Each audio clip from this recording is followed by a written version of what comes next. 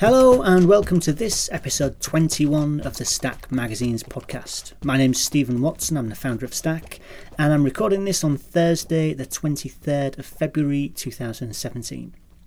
Now, if you are a regular listener to the podcast, you'll know we don't normally do newsy stuff, but a big thing happened today. We had the redesign of Frieze magazine was launched. Frieze magazine is, I guess, one of the mega indies. It's the magazine that launched the art fairs. It's a contemporary art magazine that is really, really well respected, really, really well known. And very excitingly, it's been redesigned by David Lane, who is the new art director there, and is the guy that I know from being one of the co-founders of The Gourmand, the food magazine. So when all this came together, it was very clear that I wanted to go and speak to him. So I popped over to the Frieze offices in London earlier this week to speak to him about the process of working on this redesign and what they were trying to do. And I'm always really interested when I'm speaking to designers generally about the detail that they go into, because that seems to me that's where the real interest is. And David speaks really interestingly about the choices that he made and also the stuff that they decided to leave alone. So the things that they looked at, like, for example, the masthead, and they tried various different versions but decided that actually it was best just to leave it. This being a conversation about a redesign, a lot of it is quite visual. If you haven't seen the magazine yet, check the Stack blog. I'll put the cover up there and some spreads so that you can see some of the things that he's actually talking about. Or, of course, go out and pick up a copy. Frieze magazine is not as obscure as a lot of the mags that we have on the podcast, so I would say you stand a decent chance of actually being able to pick it up.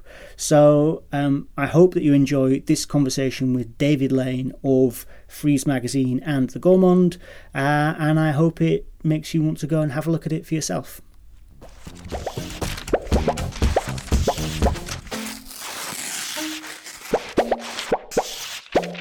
So I'm here with David Lane, now art director of Frieze magazine.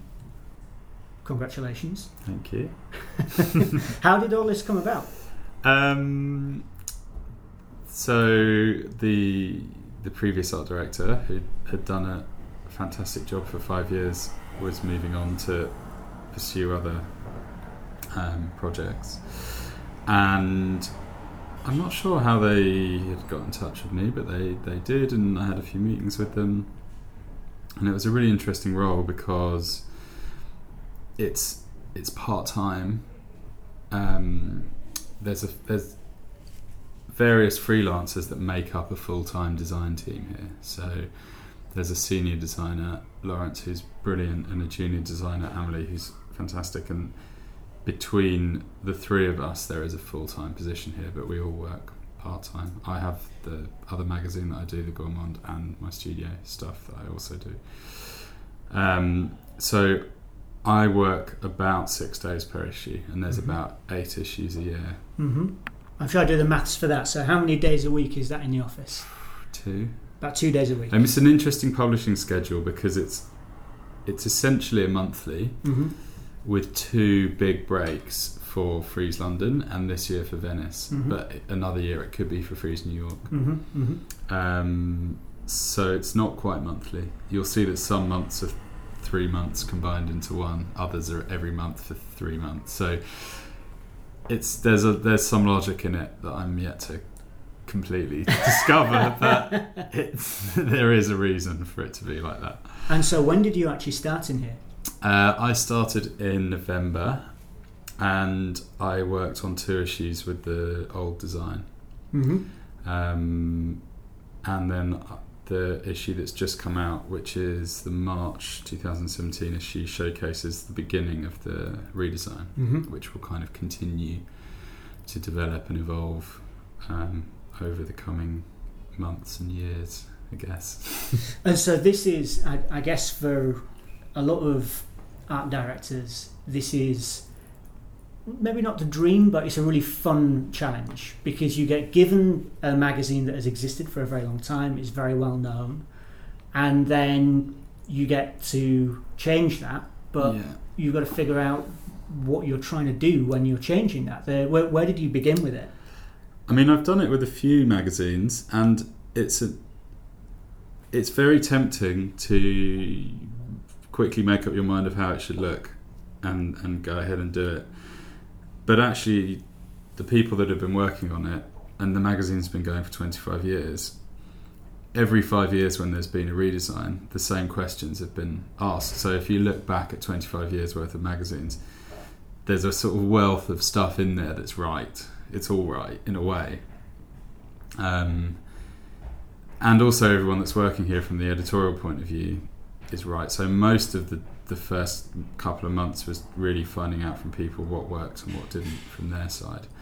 And because it's so frequent, it's also about what works practically on a kind of running basis.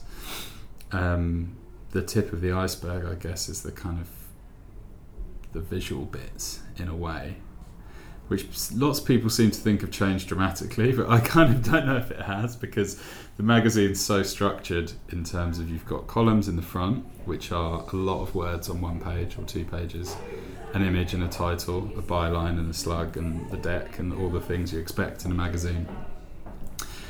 And there's not much room for changing it around. I mean, you know, if you're doing a fashion magazine, as an art director, that's a bit more, not necessarily a dream, but it's a bit easier because there's far fewer words, there's lovely big images, you can play with type huge, you can do all those kind of things.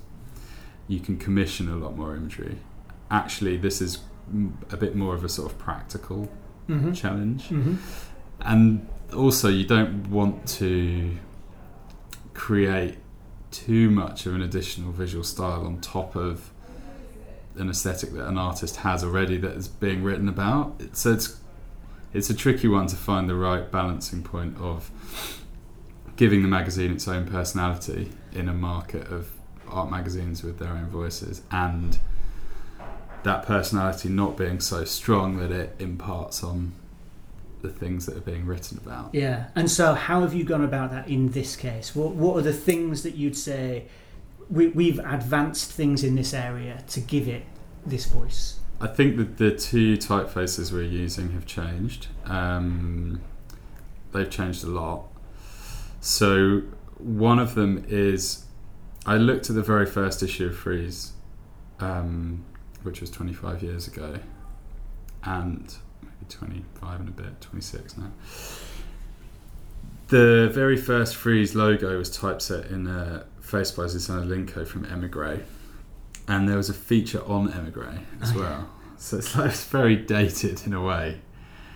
And I just thought, you know, there's so much amazing type design since then, but it would be quite good to go back to there and see if there's anything. People think of the kind of digital 90s looking side of Emigre, but there's some really brilliant complete typefaces. And she did one called Philosophia, which is her version of Bodoni, but it's based on the small metal type rather than all the versions of Bodoni that you see in fashion magazines, which you can tell have been drawn on a computer. They're like really contrasty and really perfect, and they have their own personality, but it's not necessarily the personality of the original typeface.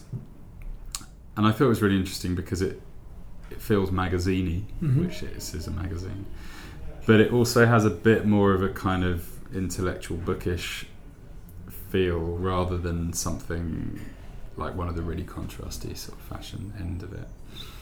And it kind of feels interesting and a bit odd, and it just didn't feel like anything else people were using. It felt like it had its own personality, really. So we used that, and then I also worked with a type designer called Radim Pesco to do a sans serif, bespoke sans serif typeface. So they kind of sit together in their own strange way, even though they're very different. He was aware that we were using one when he was designing the other. And most of the personality and the design comes from that. The actual grids and things have kind of changed a bit. but minimal amounts, really. Yeah.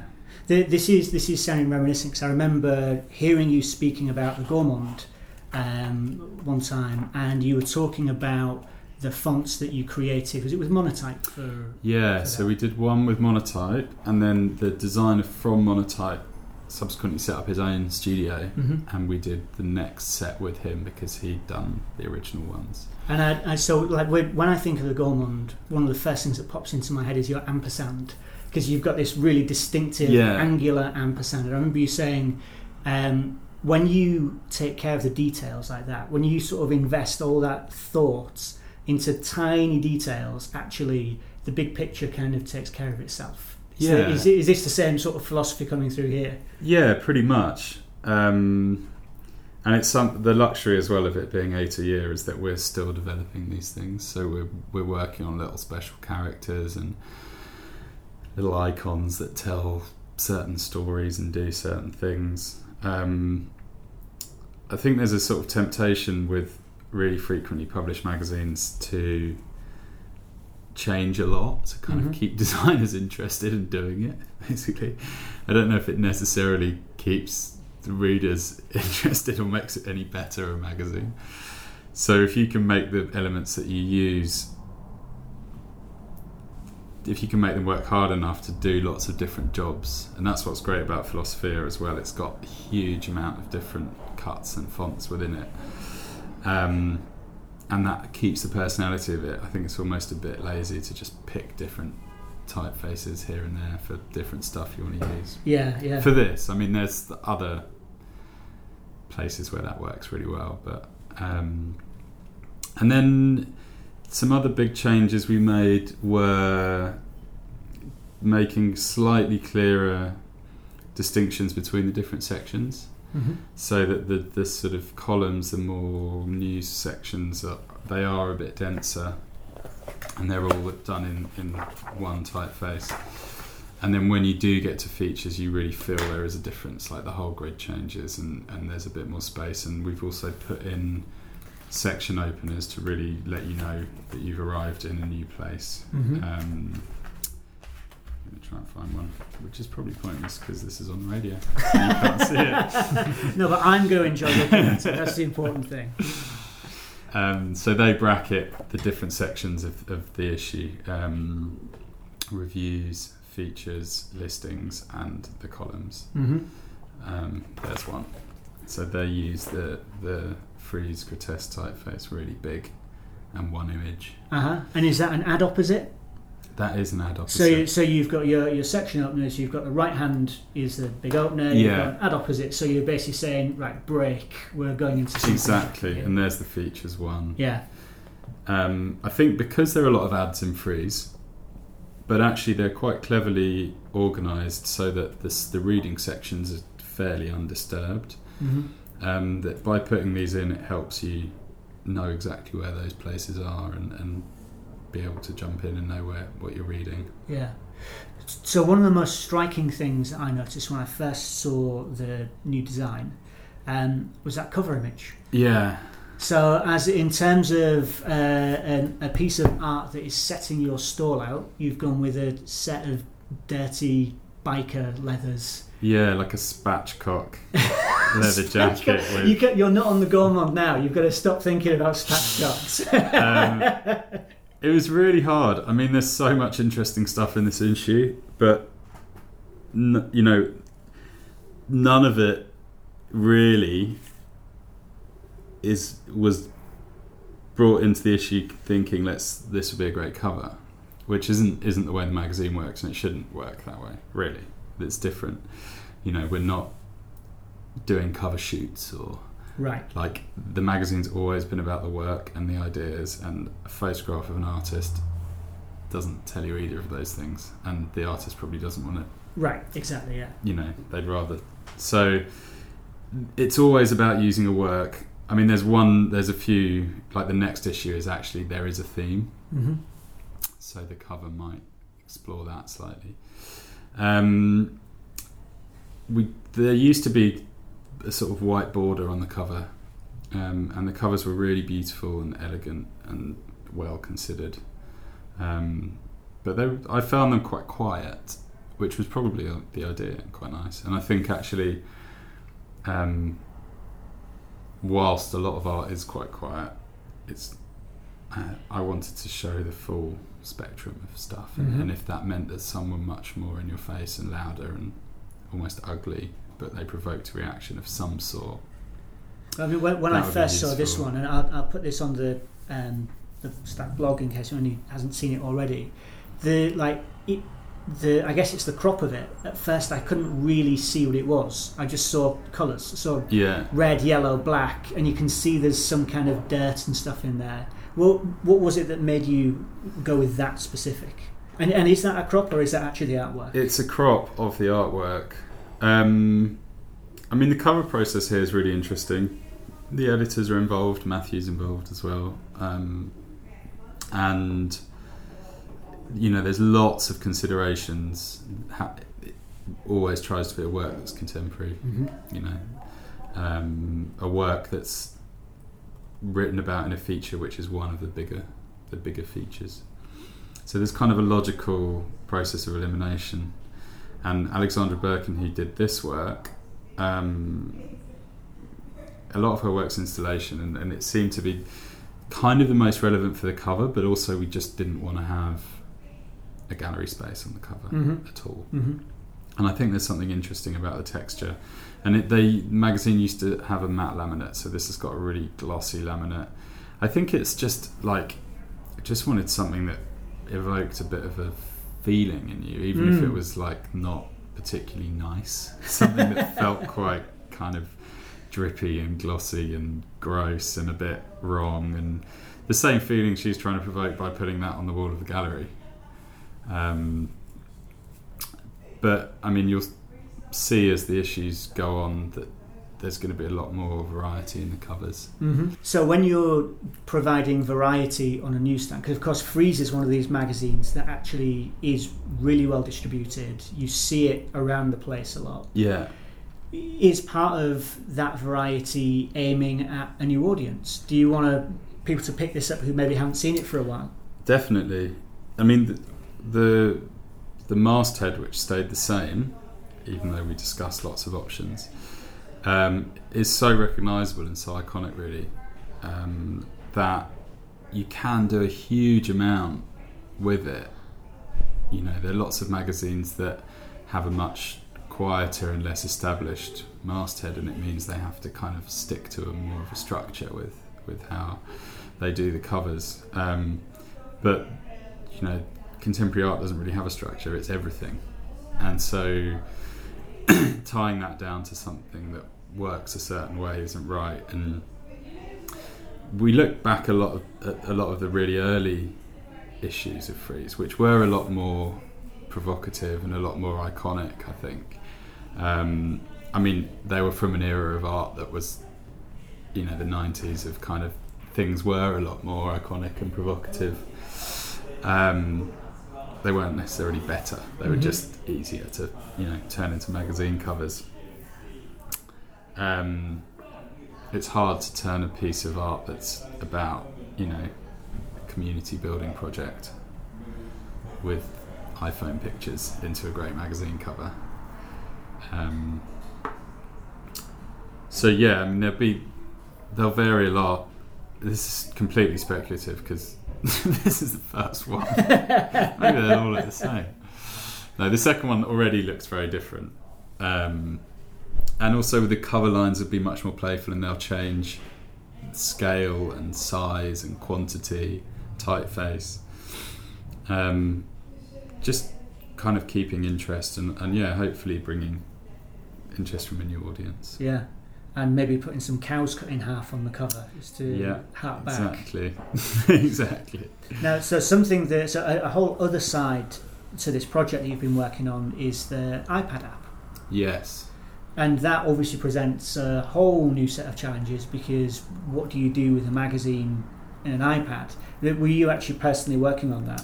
Yeah, so there's somebody here who's an amazing designer who has done the iPad for a while, and I work with her. I've always been a bit snotty about magazine iPad apps.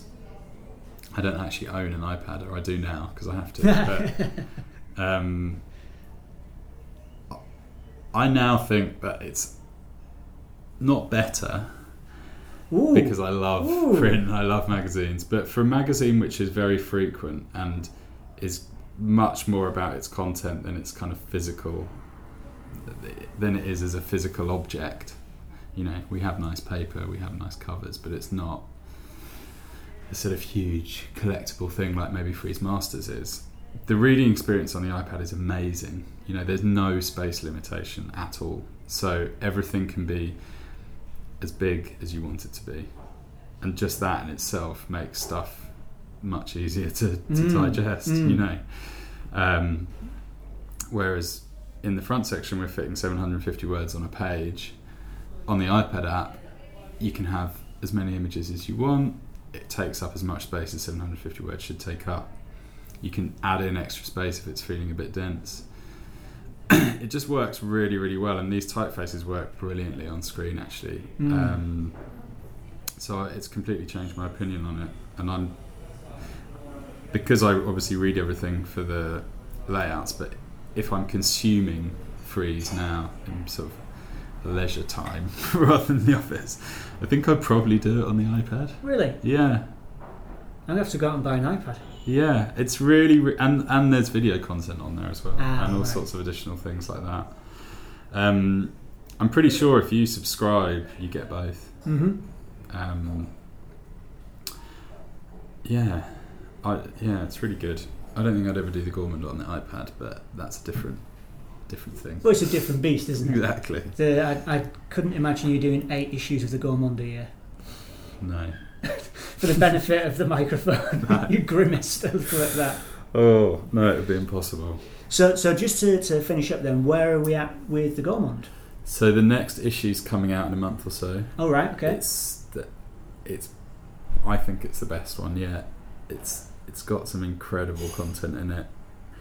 You kind of start off with your dream list of things you want in it, and in this issue pretty much everything has happened and has been with the people we want and done amazingly well, and from the kind of writers we've got to photographers, just some of the ideas in it, it's a real winner. Some really big names. Oh yeah? In terms of who is featured too. From the food world or from other parts of both actually. I'll tell you about it all when I'm allowed to. All right, well, Dave, thank you very much. Thank you. Cheers.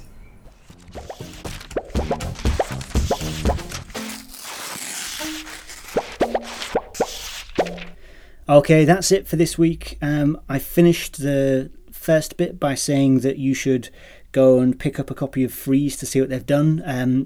I'm obviously just as enthusiastic about saying you should go and pick up a copy of the new Gourmand once it's out.